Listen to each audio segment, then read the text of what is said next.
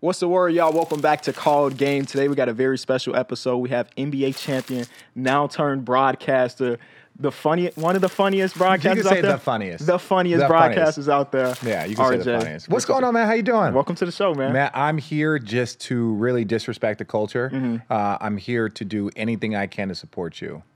You're the first person to say something like that. Really? Usually am I the second guest or the first guest? Boy, so focused, you know this my tragedy. From the logo like Dane Bay.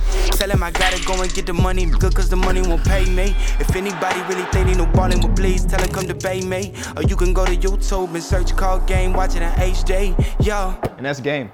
I want to start the show by telling you my favorite highlight of your playing career. 100%. That's the best way to start a show. I'm going to keep it a buck with you. I was born in 96, so a lot of we're going to talk about some of the early eras of your playing career. For sure. Okay.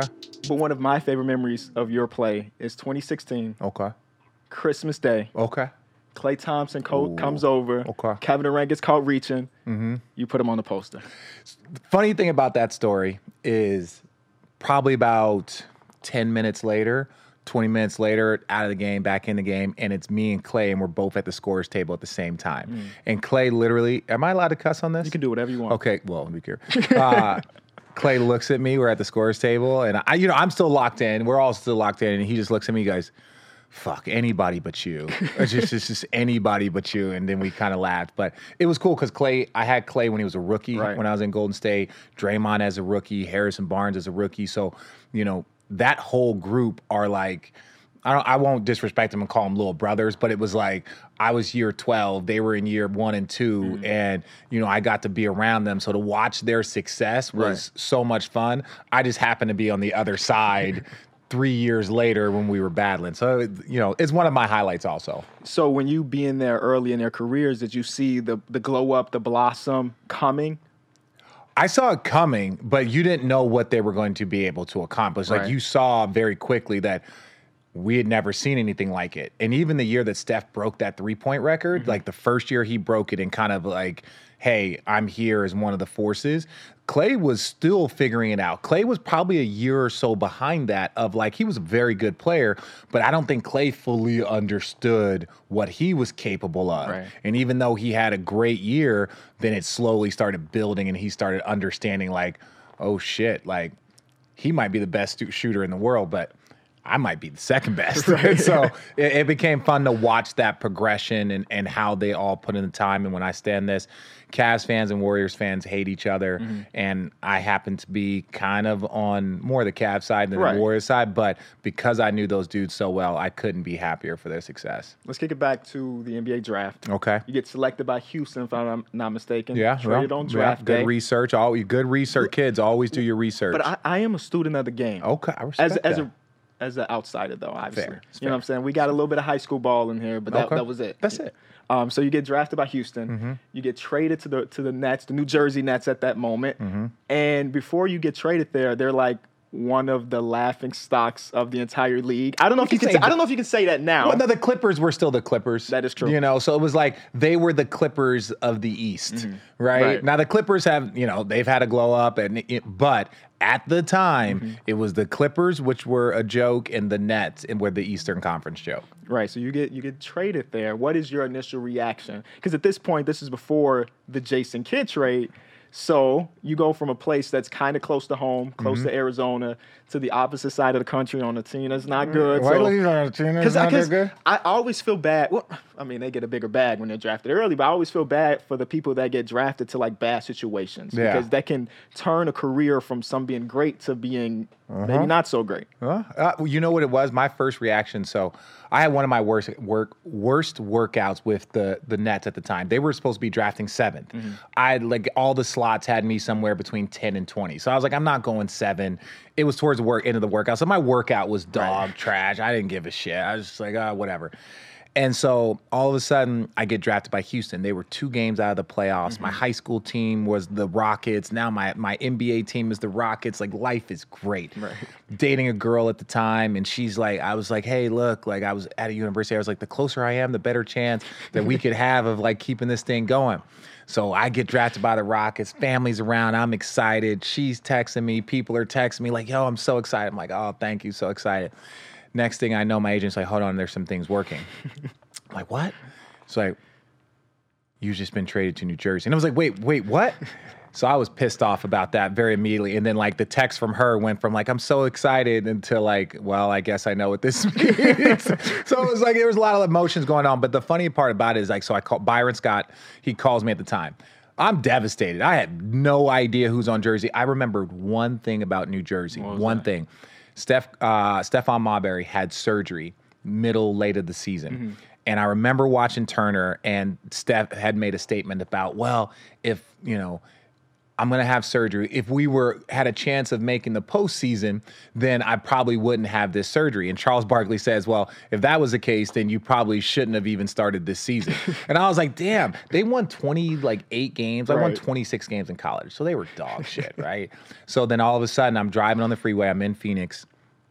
And then I hear the Phoenix Suns have just announced a trade. Mm-hmm.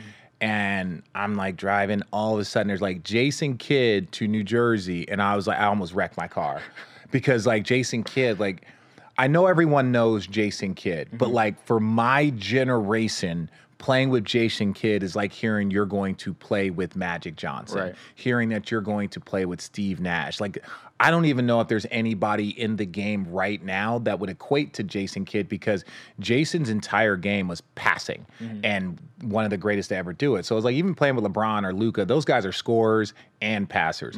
He was purely like, his success was predicated on how much he helped other people succeed. And so at that point in time, I was like, oh, this is going to be a problem. I find myself defending Jason Kidd on Twitter more than almost any player ever.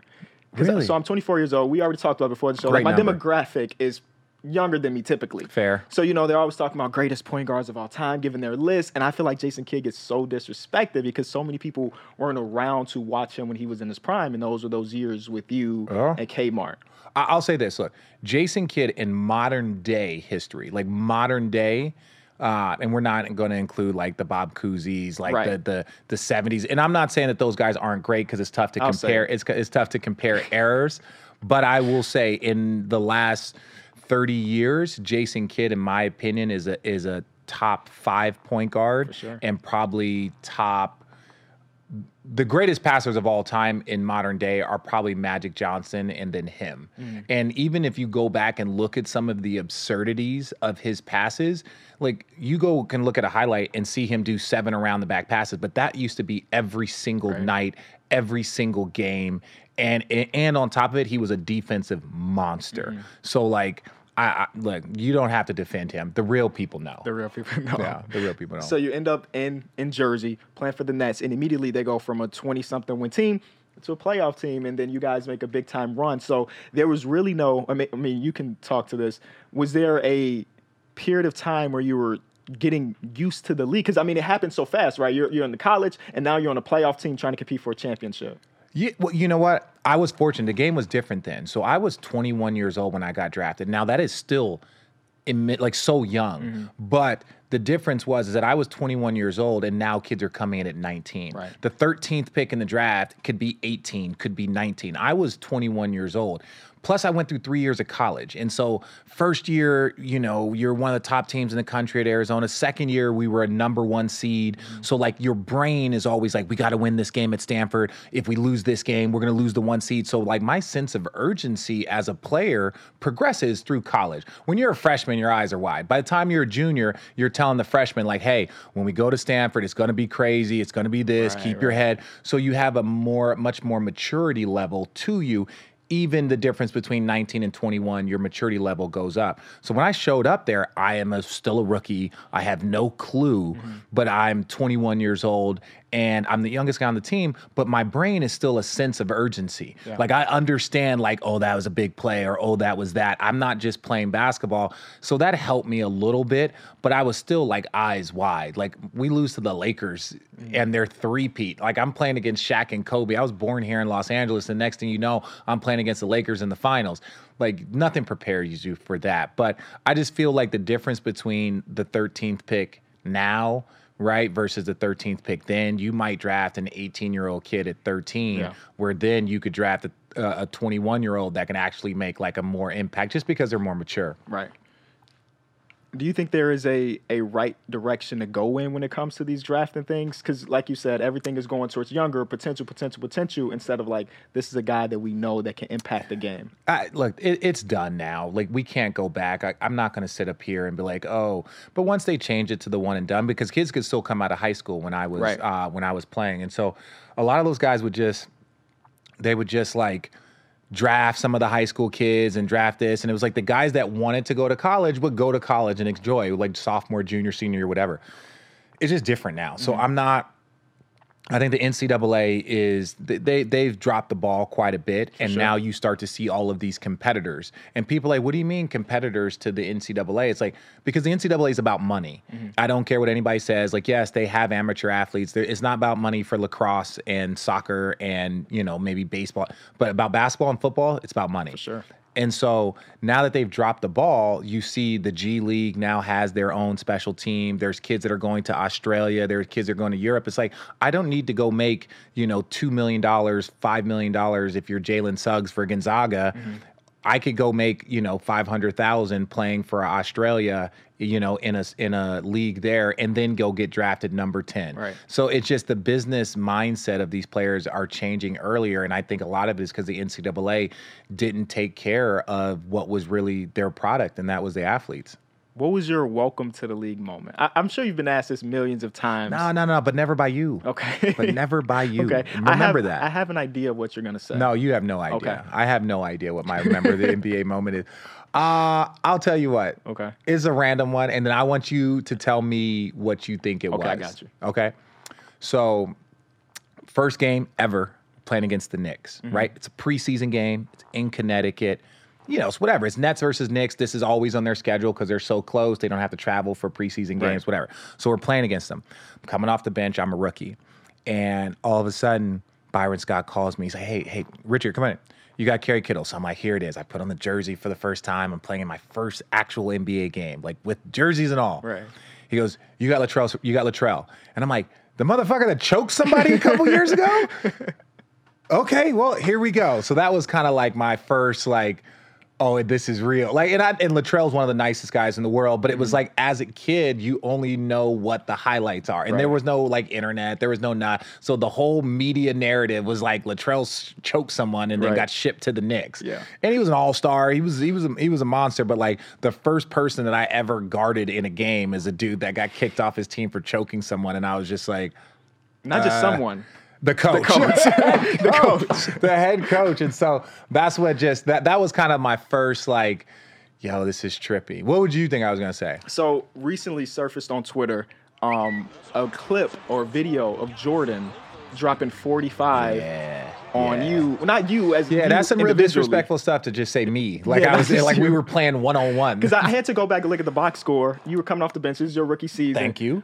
But a lot of the highlights, I'm going to be honest. This is why right now. So look, our team, one of the reasons why we were so good is we were a very good defensive team. Kerry Kittles, Kenyon Martin, Jason Kidd were three of the best position players at defense, whatever.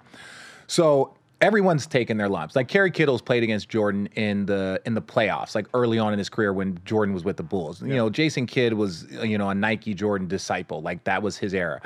So when I'm playing good defense, I remember looking over because a lot of times what would happen is like we would switch. Like Jason would guard him for a little bit. I would guard him. If Jason got in foul trouble, then Kerry would guard him, stuff like that. And then that was for any player. That could be AI. That could be, Kobe. That could be anybody. So Jordan gets going and Jay Kidd looks over at me like, yeah, I don't know what to tell you. Like, we've all been there. You're playing good defense. Keep it going. Because it was like, that's how great he was. And the real reason why Jordan is so amazing to me is that Jordan came back and we actually gave Jordan like his worst loss ever. So he comes in Jersey. We're up like 40 at halftime. Like their team wasn't very good. And I think he was getting, he's a little tired. So we're cruising. We're crushing him. So he doesn't even play in the second half, right? The game is over. All the fans are mad. He doesn't even play in the second half. But the next time we played him a couple weeks later, he made sure to get his rest, and he came after us. And what was so ballistic about that game is that This was back when the scores were like 92. Yeah. So he scored like half their points. There was like nothing we could do to stop him. Like I said, I'm a student of the game, so I went back to look at that box score, and I did see that other game you were referring to where y'all destroyed them. And I think in that game, you individually like a plus 44 when it comes to like plus minus. Look, the younger guys, they think that I was just LeBron's teammate and I just was this, and which is true. But there was a time, let's say, I don't know, about a decade where I was, I would say slightly above average. For sure, I mean, you don't average 20 in the early 2000s and be slightly above average. Look, I'm being humble here. Like, I was a bad man for a little bit. I was a bad man. But look, again, the game evolves, the games change. And one of the things where I was fortunate, but also, impacts the way you're viewed is that, like, year 1 through 10, I was, one of the better players in the league, probably, one of the top, 30 players in the league. Mm-hmm. But then year 10 through 17, I was a role player. And I have no problem with that. I'm proud of that. Like, part of all of my accomplishment is because I enjoyed the game and wanted to give back, like mentoring young guys. Like, I had Kawhi as a rookie. I had all those Golden State boys. I had Gordon Hayward when he was young. So like so many guys that I got to like impact and talk to and share knowledge. But yeah, the way people talk shit to me, there's like, you're a bum. And I was like, it's fine. Google's your friend, bruh. I'm going to go back to those championship runs. Mm-hmm. Which one felt like it was within reach more than the other ones? Because, of course, you get the one in Cleveland, so I'm referring San to Antonio. The San Antonio one. San Antonio one felt like it was more in reach. And San Antonio actually helped me prepare for the Golden State one that we won. Because the San Antonio one, and Tim Duncan, because we were teammates again later in my career, he actually made me feel a lot better, right? Because we had gone to the finals. We didn't have a chance against Shaq and Kobe. That was a machine. But the next year, we were all more experienced. We did it. We went 10 in a row in the postseason. Right. It's only been done like 5 or 6 times. So we win 10 in a row in the postseason. We show up to San Antonio. We know they're good. I'm good, whatever. So the series is tied 2-2, and then they go and have a great game 5 in Jersey. Then they go and have a great game 6. We lose a series. So Tim, we're teammates, 7 years later, and he's sitting next to me, and he goes, "Hey, did you guys really think you guys had a chance, like, against us that year?" And we're sitting next to each other on the plane, and I like take a moment realizing that he's like the GOAT, like at a lot of things, and I'm like, "Yeah, I felt like we did have a chance." I'm like, "What'd you think?" He goes, "Yeah, I thought it was like 50-50. And I was like, thank you. Thank you, Tim. That makes me feel better. Just the fact that your greatness and like who you are believed that it was a 50-50 shot, and it really was. The reason why that series helped me win the championship, not me, but our team, is because in that series, I vividly remember that it was the Steve Kerrs, the Speedy Claxtons, like it was their role players that played exceptionally well, that made it so much harder to guard the Tims, the Tonys, the Manus, the David Robinsons. So I just remembered 7 through 10 was the difference in this series. Fast forward 13 years, I'm in that Golden State series, and I'm one of the 7 through 10 guys, right? And so in my mindset was like, you're 7 through 10, but you're going to have a chance to make an impact in this series. So just play so hard, no matter what, nonstop. Fast forward in that series, we get blown out the first 2 games. So the coaches, there's a ton of garbage time. So I'm out on the court during garbage time. But in my brain, I'm like, yo, go hard. Don't waste a moment. Like, you're going to have a chance to have an impact. So I play well in those like garbage moments. Kevin Love gets the concussion. And the coaches are in the coaches room, and they're like, well, Richard has played well when we've given him minutes, like against this team. Let's start him, right? And so I start game 3, and I start game 4, and was one of the things that kind of helped kind of turn the series. But going back, if you're a basketball head like you are, like I am, I completely relate that to my experience in year 2 when I was playing against the Spurs, what those guys had an impact on. And so, truth be told, it was prophetic. That's good perspective, man. This is why we do this show, because that's a story that we won't get. No, you won't any get. Other place. Now, I talk too much and all the time, so every once in a while you'll hear some stuff maybe, but like the question that you asked, like for your audience, like that's something that the people don't hear very often. So I want to go to that Cleveland series. I'm a Chicago Bulls fan, diehard. So Okay. it's like, I was at that time. I was so anti-LeBron Fair. because of how he destroyed us every single year. Just like a lot of people were anti-Jordan. Exactly, right? So in that series, at the beginning of it, I was like, let's go Warriors, right? Fair. Then things start to turn. Maybe I just jumped on the bandwagon, but once Game 7 came around, I was like diehard rooting for y'all to take this game. Yeah. And then Draymond comes out and having his best game Balling. ever. Balling. And I He was was like, a problem. I was like, there's no way. There's no way to win this game. Did you ever hear the story about how like Bron and T. Lue got into it at halftime? No. So Bron and T. Lue get into it a little bit at halftime because T. Lue comes in and is like, Bron, I need more. Because Bron the whole time was trying to. Wait. I kid you not. Yeah, I kid you. LeBron, I need more. Well, because he was Bron the whole game, not the whole game, but Bron, understanding Game 7, was trying to keep his emotions in check. Because half the battle in those things is trying to keep your emotions in check. He didn't say like, Bron, I need you to play hard, but he's like, Bron, you're not playing hard enough, right? He's like, I know what you're doing, Bron. Like, you can wake up and be trash and still have 25, 8, and 8. Right. That doesn't mean that you're playing your hardest and you're doing that. So I think there was a small portion of like Bron trying to keep his emotions in check, but playing hard. Because I think the halftime we were down like 8 or something. So he says that, and then T. Lue gives like, no, Bron, what do you mean? Blah, blah. Well, some of that was because like Draymond was going off. And that wasn't Bron's fault, but we're like, Bron, like Draymond is that dude right now, and he's scoring, he creates, like he's the person that you really want to kind of like stranglehold their offense, because then it's harder for Steph to get shots and Klay to get shots. Harder, not like impossible, because those guys will still do what they do. But so then they got to get riled up, and when I tell you he came out in that second half, JR got going. Yep. It was, and I think the thing that people didn't necessarily become fans of Bron or the Cavs. What they became a fan of was history. Yes. They wanted to see, could you imagine if the team that won 73 wins with the MVP, could you imagine if the Cavs were to do that? I want to see that. Yeah. I want to see, you know what I'm saying? It was more of like, not that you were rooting against them, because you're still watching history either way, because that was going to be the greatest team in the history of basketball. But it was more of like, shit, we didn't even know. We were like, we won? Like, what do we do now? Like, it was, I understand why people kind of jumped on, but you jumped on wanting to see all that was going to happen if we were able to pull it off. In that game, I'm at a family barbecue. Again, I'm from Chicago. All of my family's Bulls fans. So they were rooting actively against the Warriors because they can't end up being the best team of all time. Yeah. So we have a group of like 15 dudes in the basement, and we're just all like, go LeBron. Out of nowhere, go it's LeBron. It's about time the Chicago fans realized, like, oh, wait, we need to be Cavs fans. And it didn't help that Steve Kerr was over there on that side. Exactly. So Steve Kerr wins either way. Right. You know? Yeah. But no, that's the way it always goes. So Judd Bushler, who was on that team also with the Bulls and with Steve Kerr, he went to Arizona also. So I remember seeing him that summer, and I was like, you're welcome. And he's like, man, thank you. We're still the greatest team of all time. And I'm like, yes, you are. It'll get passed eventually, but, you know. Eventually. It's so hard to say because we have so many great teams now that, like, you would think that Brooklyn might have been that team if it started earlier and it wasn't for the injuries and the shortened season. But, like, okay. But you see how many things go into it. The reason why the Warriors were able to do it is that all of their guys were predominantly young. Yeah. They were younger guys. So it's like you're not worried about minutes. The game was a little bit different. Steph Curry was chasing. And once they got off to that 25-0 start or something like that, once they got off to that start, now you're chasing history. Now you're like, dude, like, we are much better than everybody else. You want the MVPs. You want the awards.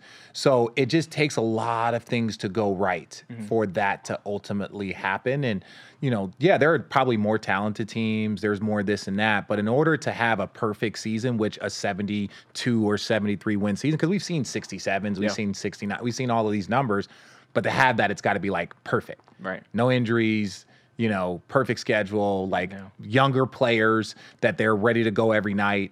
So we do this thing around here called Home Court Dictionary. Okay. We talk about the opposing person, my guest, hometown. So you're from Arizona, Phoenix area. Yeah. What is the basketball culture like there? Shit. It is? It's terrible. It's awful. There's nothing. There's nothing. And that's the thing, being from Chicago, I know Chicago is a tough city, LA is a tough city, New York's a tough city, but there's always like people in your brain that were like, yo, you know, my great uncle used to play with so-and-so, used to play with, Benji, and and so there's legends that There's none in Arizona. At all. Right? There's none. There's no culture. There's no nothing. So Mike Bibby, who I said was the first one, he was legitimately the first one. And he was like, I was probably like a freshman, sophomore. He was a junior. And they're like, yo, this guy Mike Bibby, this guy Mike Bibby. So then I see him. He's this pale little skinny guard. But you could just literally watch the game of basketball and you're like, yo, he's just different. He's so good. Right. So he was the first one.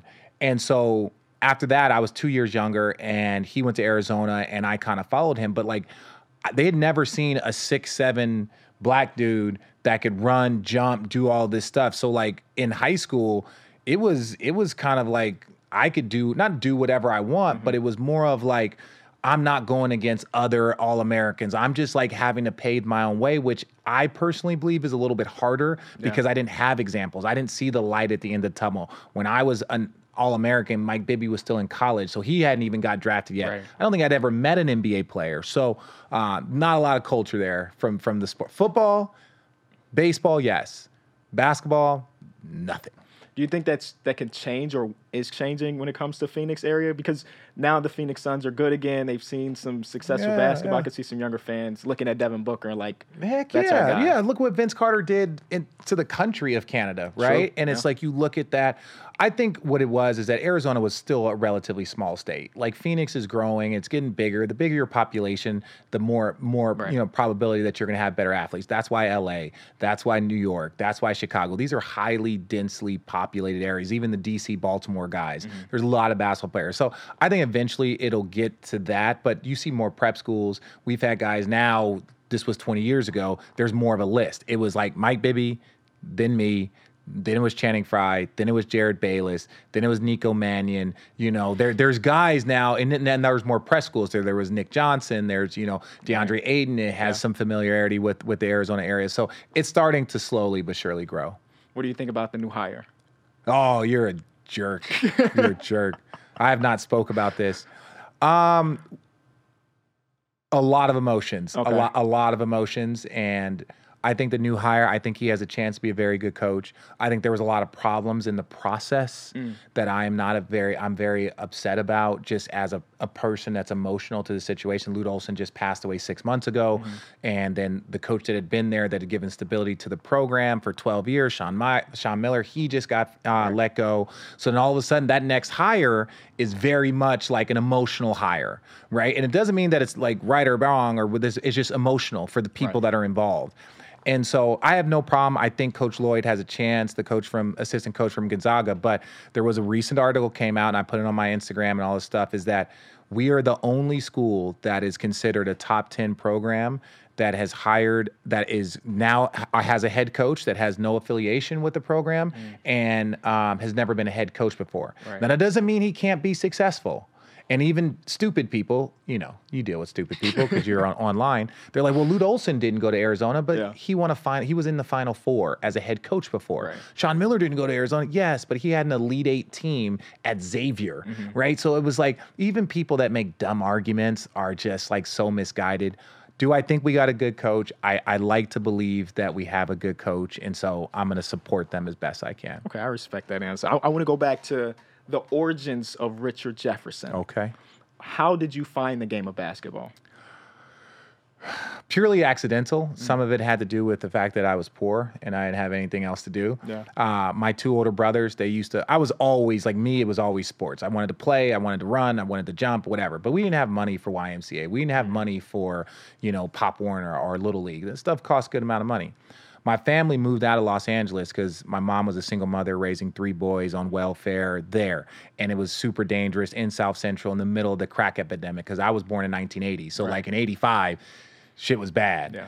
And so we moved to Phoenix with like 10 families from a church that were all here, moved to Arizona because it was the fastest growing city, opportunity, jobs, cheap housing. Like everybody leaves out of LA. And so what happened is that my older brothers would go to the park with their buddies, right? So they go to the park with buddies, I'd tag along, and I'm like, 11, 12. 10, 11, 12. But I had played basketball, but then my brothers then would go to work or do whatever, and then like, what am I going to do the next day? I got nothing else to do. And that was back when your parents would just kind of give you $1 and just say, enjoy your day on the summer. Yeah. And so I would just play outside. I would just hoop nonstop, and then White Man Can't Jump came out. And it was like, this is it. So then because it was so cool for a kid that didn't have anything, had nothing, to watch guys go to the park literally every day and just talk trash and just hoop. And you got to see the culture of, you say street ball, but you got to see the culture of basketball where it's like, no, you got your park and like who runs that park, but then you go to another park and that's their rules and that's their game. So like White Man Can't Jump came out and I was like, I'm that dude. You can't even dribble. Look at you. Oh, look out. Bring it. Move. Get that shit out of here. I'm that dude that's at that park every single day. And so like once that kind of got into my bones and I didn't have nothing else to do, so every day during the summer, I would just go hoop there.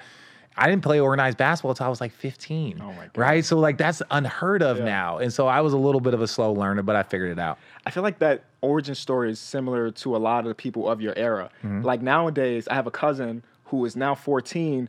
When he was 5, he was in camps. You know what I'm saying? Yeah. And it's a lot different growing a basketball player now than it was when you were growing up. It is. And I have 2 little boys, 4 and 6. They love basketball. Like they are like Space Jam. They are like the soundtrack. Like anything associated with like things that are basketball, like they love. And so as much as I like to like they want to train and they want to like do dribbling drills and all that stuff. And I know he's 6, but at that age they start to really figure it out and want to get good. But it's like, I also know that like teaching the game of basketball is not just being really good at drills, right?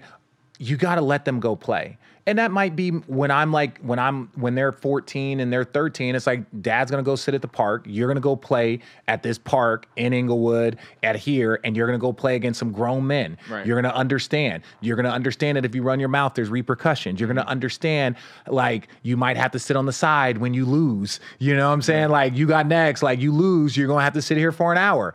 That incentivizes you to play harder, to play more aggressive. These are things that are a part of the culture of the game of basketball. So I think you hear that from a lot of people because it's true, right? Like people don't play enough. They just train. But I also think that's why you see guys' bodies broken down more and more and more at a younger age because they're not just playing. It's the repetitive stress injury. Yeah. It's like in golf, that repetitive swing. If you're just constantly doing these drills, if you're just constantly doing this stuff, your body's not really getting stronger. Your body, in some ways, can be getting weaker. So you go from getting into the sport late, you said 14, 15, not highly recruited until your senior year. Yeah. And then you're on a magazine. Yeah. What was that like going from virtually no one in the sports world to being on the cover of a magazine?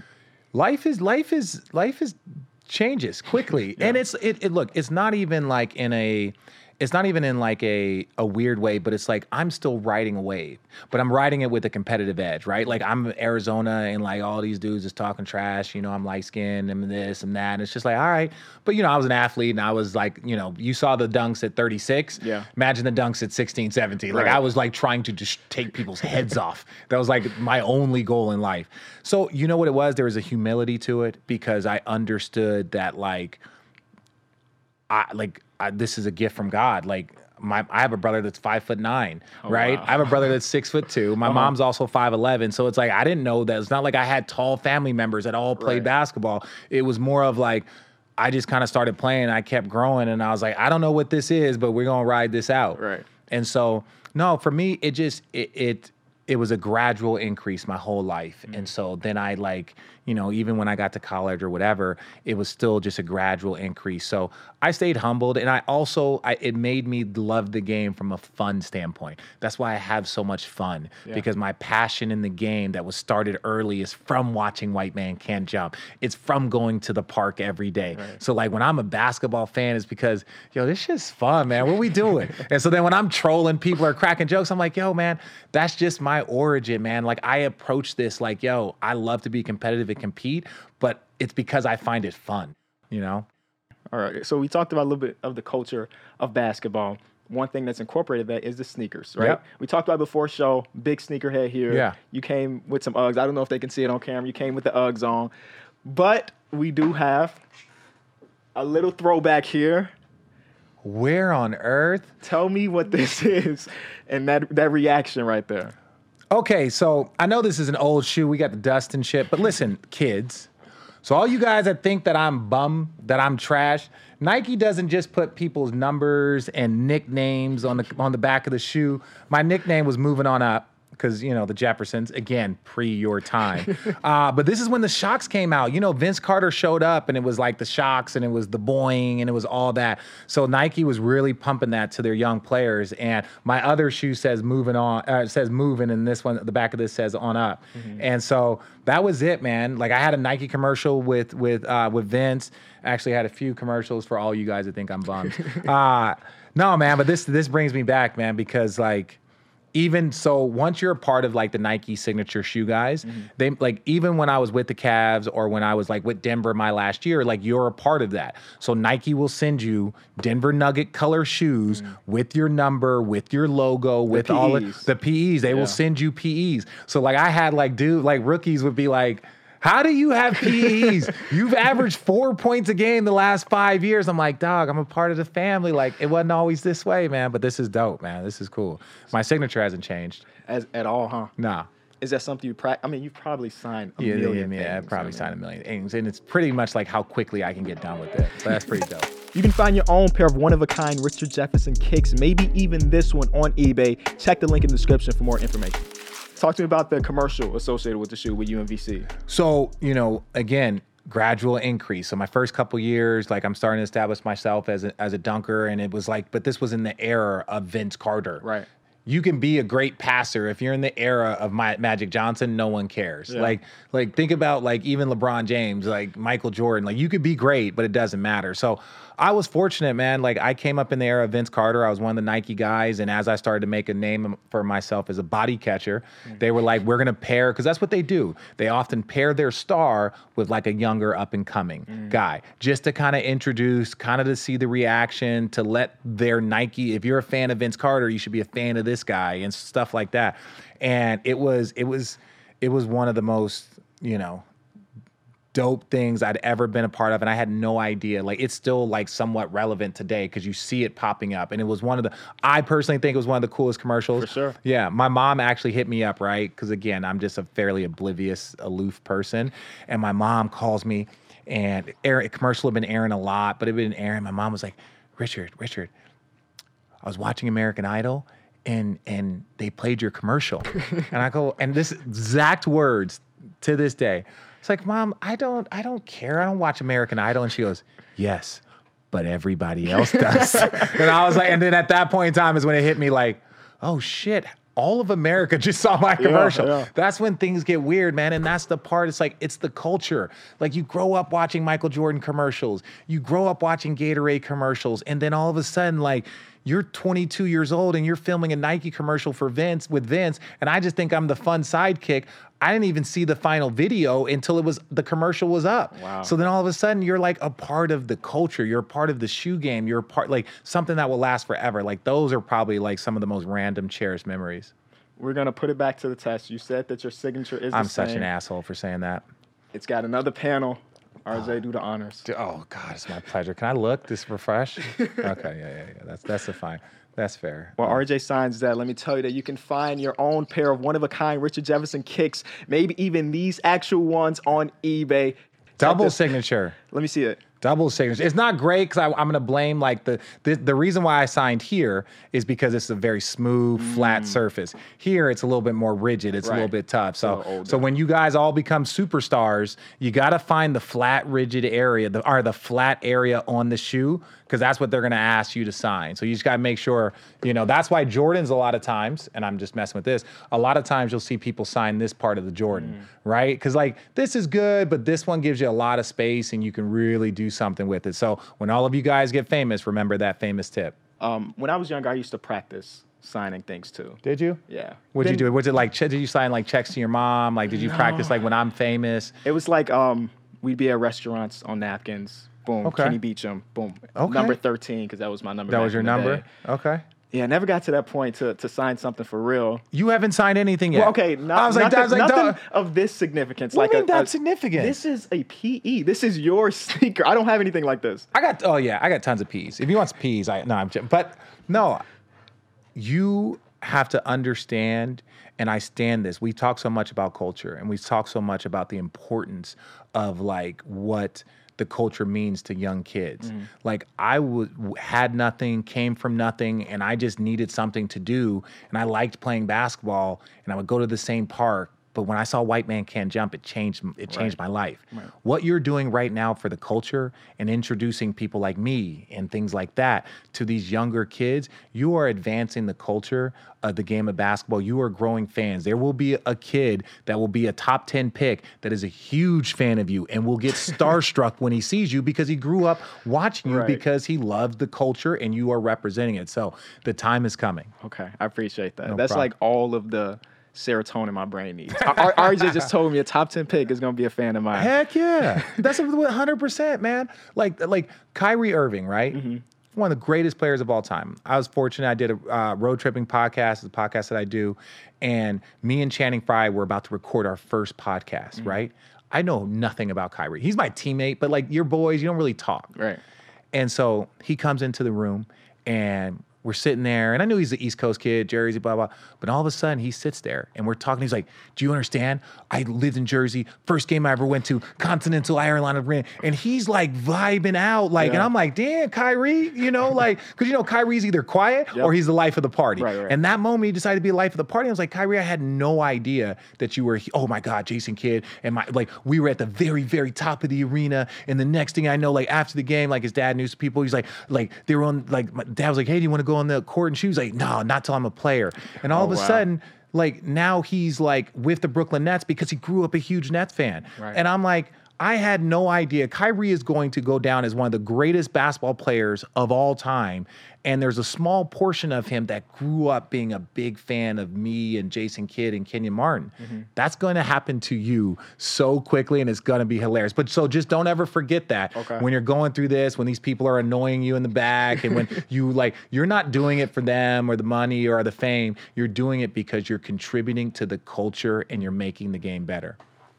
I don't even know how I You don't. respond You to don't. that. You don't. Like, Do we just go on? Yeah. Okay, just go we on. just We're go on. We're- Talk to me about the transition from being a player to now being a media broadcaster. Every transition is difficult. It has its thing. It has that. I think for me, like you guys know, I don't shut up. I haven't shut up since I walked into this room. So it's like finding something that you like can do and you have the ability to do and something that you enjoy doing. Like when I first started my podcast, it was because we would sit at dinners, our Cavs team, and we would be 12 of us there, and we would drink wine, and we would just tell stories nonstop. And I'm like, man, and these were like all PG-13 stories. They weren't anything crazy. And you're just like, I think people would really dig this. For sure, Start the podcast, fast forward. And a lot of it was because I was about to retire and I just needed to get like reps. And if you want to go into that industry, but I've had so many people, just like your basketball game, that have supported you, that have believed in you. There are people that like were like, Richard, you're going to do this. And I'm like, I'm going to do what? They're like, no, you're going to be fine. You have a chance to be very, very good in this business, but you got to grow. So it's like random things like learning to read prompter, learning which camera, learning the cadence. So you'll know this, a show like this, right? Let's look at all the forms of media. A conversational show like this. The cadence that you have when you're talking on the podcast is you can't have any dead air. It's got to be constant. But the cadence to when you're calling a basketball game, you got to be quiet sometimes because you can hear the arena. You can hear the squeaks of the sneakers, the ball bouncing, the coach's calls. Typically a player like myself, which is the color analyst, I have from when the ball gets to the 3-point line to the 3-point line to make my statement, right? So it's like a shot happens, maybe there's a quick replay, the ball's going up, and it's like, that was a great pick, they did the backcourt, they've been doing that, blah, blah, blah. But then by the time the ball hits that 3-point line, I have to then lay out and let the play-by-play guy do the next one. Now, it's harder now because the game's of basketball, everyone's scoring, but that's a cadence there. But the cadence for an analyst, right?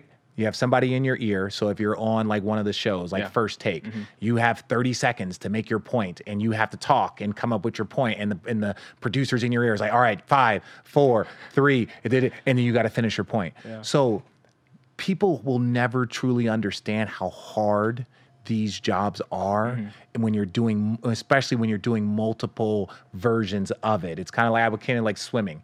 There's the backstroke, there's the breaststroke, there's the freestyle. They're all swimming, but they're all very different. Yeah. See, I have a little bit of experience there, not on ESPN, like the biggest platform, but I can speak to that too when you have the IFB and the producer wants you to get that point across, but like there's so much to say typically. There's just so much to say, and you just can't get it all in that 30 seconds. We used to do a Twitter show that was live, and when it's live, you have a certain time you have to stop. Yeah. So I'm a guy that can ramble, especially about something I'm passionate about. We get it. I'm the guy. I'm the same way. And I just had to tell myself that nobody cares about the extra 40 seconds of stuff that you have to say. Get to the main points, and that's it. Well, and that's what they call about, like, it's, again, you learn how to be more efficient with your words. And that's one of the tricks that they teach you in your brain is like, hey, use 8 words instead of 12. Right. You use 10 words instead of 22. Like, get to your point, make it clear and concise. But anything that you do in life, that's why people are so, like, that's why, anytime you get on Twitter, they hate every analyst. But you have to understand, like, certain guys, like, dude, if you've been doing something for 5 years, 10 years, especially in the public eye, even if guys that are in 1 or 2 years, like, I'm just in my 3rd year of doing this. It's like, it takes decades. When you listen to Mike Breen, you're not listening to Mike Breen in his first 3 years of doing this, or Bob Costas, or Marv Albert, or Ian Eagle. It takes guys decades to get to that, but analysts aren't given that exact same, kind of latitude. And I know that's just the culture of the business, but what you do and what, we in this industry have to do is very, very difficult because there's so many different layers to it. Did you know when you were starting Road Tripping that you would start this like revolution of players having podcasts / being in the media? Because from my research, we were the first NBA with current active players, and now we got like JJ's show. I feel like everybody has a pod now. Everybody has a podcast, and I'm okay with that. Again, it's culture. If you're impacting the culture, we were the first athletes to have a podcast in season, right? So now you have like soccer and you have this, and like the season is in and out. The season's always blurred. So it's like we were the first ones. So when I look back on what I've done in the media, right? I don't even include that in sports, but I include that as the media because my goal when I was doing that was to prep for my next stage. And I was like, how do I get more comfortable talking to people, interviewing people? How do I learn about this? How do I figure out ways to stop saying and all those things are skills that people don't understand. I look back on it and I'm like, holy shit, like I impacted the media game. And I'm not saying it wasn't going to happen, but there's always a first. There's always a first. Always a first. And being the first wasn't even easy because we were nervous. Like we're putting this stuff out, and I kid you not, from the first time we released our first episode, like we just happened to go on like we lost like 7 out of 13. And so a lot of times they're like, is it starting lineups? And this is like, well, these guys have been goofing off on this podcast. And so it's like, no. And so we had to like fight that. I had to fight that kind of narrative of like, nah, Richard, like what you're doing is good. Like it's positive. And I also learned so many things. Like on that podcast, I learned that I didn't want clickbait. I was like, and it was smart because I don't want clickbait because I don't want it to negatively impact our team. Yeah. So if there was anything controversial or anything said that was random, and trust me, a lot of random stuff is said when you're drinking wine, having fun, I would edit it out. And I learned how much my teammates respected the fact that they could sit down and say anything that they want. Right. I would let them listen to it. I would let their people listen to it. Anything that you edited it out. It was never, oh, but come on, that's so good. Or, oh, come on, that's so funny. It was never that. If that's what you want out, say no more, it's done. And we never made a mistake. We never made a mistake over that time. And there were still enough clicks that came from it, but it wasn't because we were like, oh, this person said that or this person said that. So, the fact that I impacted the culture of like low key, like America, like it's kind of cool, right? Yeah, clickbait is easy. Yeah, that's an easy part. That's sustainable though, because then you just got to keep ramping up more and more. Right. I don't think there's anything you said in this episode that's clickbait worthy. Nah, no. Not yet. Not yet. How much longer do we got? I don't even know. Let's see. This is the last question. Okay, perfect. This is the last question we have. It's one I ask every guest. Okay. The name of the show called Game. You already made a reference to it when you came into the show. Paul Pierce, hitting the game winner. So my question to you, if the game is on the line, you can have one person take your game-winning shot. Who is that person? Yeah. That's a tough one. Yeah. That's a tough one. If it's not me, you can say yourself if you want to. Always bet on yourself. Uh-huh. I'm going to say me. And then I'm going to beg you to say not if it's not you. All right, anybody but RJ. Okay, cool, because thank God. I wouldn't want to take the shot for my life, all right? I'm going to give it to the one person, and he's not the best person I've ever played with because I've played with Tim Duncan and Dirk Nowitzki and Bron and Steph and all these people. But the person that hit the biggest shot that I've ever been a part of is Kyrie. And it's one of the biggest shots in sports history. It's one of the biggest singular plays in American sports history, like baseball, football, like one of the most like over the top. What was at stake in that moment? 3-1 comeback, back-to-back unanimous MVP. You're on the road against a team that had lost, like they never lost back-to-back games at home all year. All of these things went into this equation, and he stepped up and hit a 3 like it was a layup. Easy. I kid you not. Like I was sitting there and I was like, okay, let me clear out. I was on the court. I cleared out from the strong side to the weak side. I'm like, okay, when he shoots it, did this. And I was like, listen, if he drives, like be ready. All of a sudden I'm watching, like going through the things in my head, and next thing you know, I'm like, holy shit, he's shooting a 3? And then I was like, oh, it went in. All right, get back. You know, so it was, if I had to have one person for my life, because that shot changed my life. I feel that. Wow. So we just had Richard Jefferson on Called Game. Of course, had to ask him the question, with the game on the line, who does he want the shot to go to? He started off with himself, the first person to come onto the show and say, I want to take that shot. I like that confidence. But then he went to his former teammate and one of the biggest shots in the history of basketball, Kyrie Irving. That man is clutch. He is as skilled as anybody ever. Those are 2 really good picks. Shout out to Richard Jefferson. But these are the picks that he would want. It's Called Game. That's a great way to end the show, man. If you did enjoy, be sure to leave it a like. Is there anything last you would like to say to the people at home watching? Damn right. Go follow my YouTube channel at The Sports Gap. We got a real crazy show. Road Tripping, that's where we drop all of our episodes. And after that, man, I appreciate you guys. You guys got a good one here. Appreciate that, man. Thank you for coming to the show. My pleasure. Thank you so much for watching this episode. Thank you to RJ for stopping by. If you enjoyed it, be sure to leave it a like, subscribe, and I'll be back next week. Peace.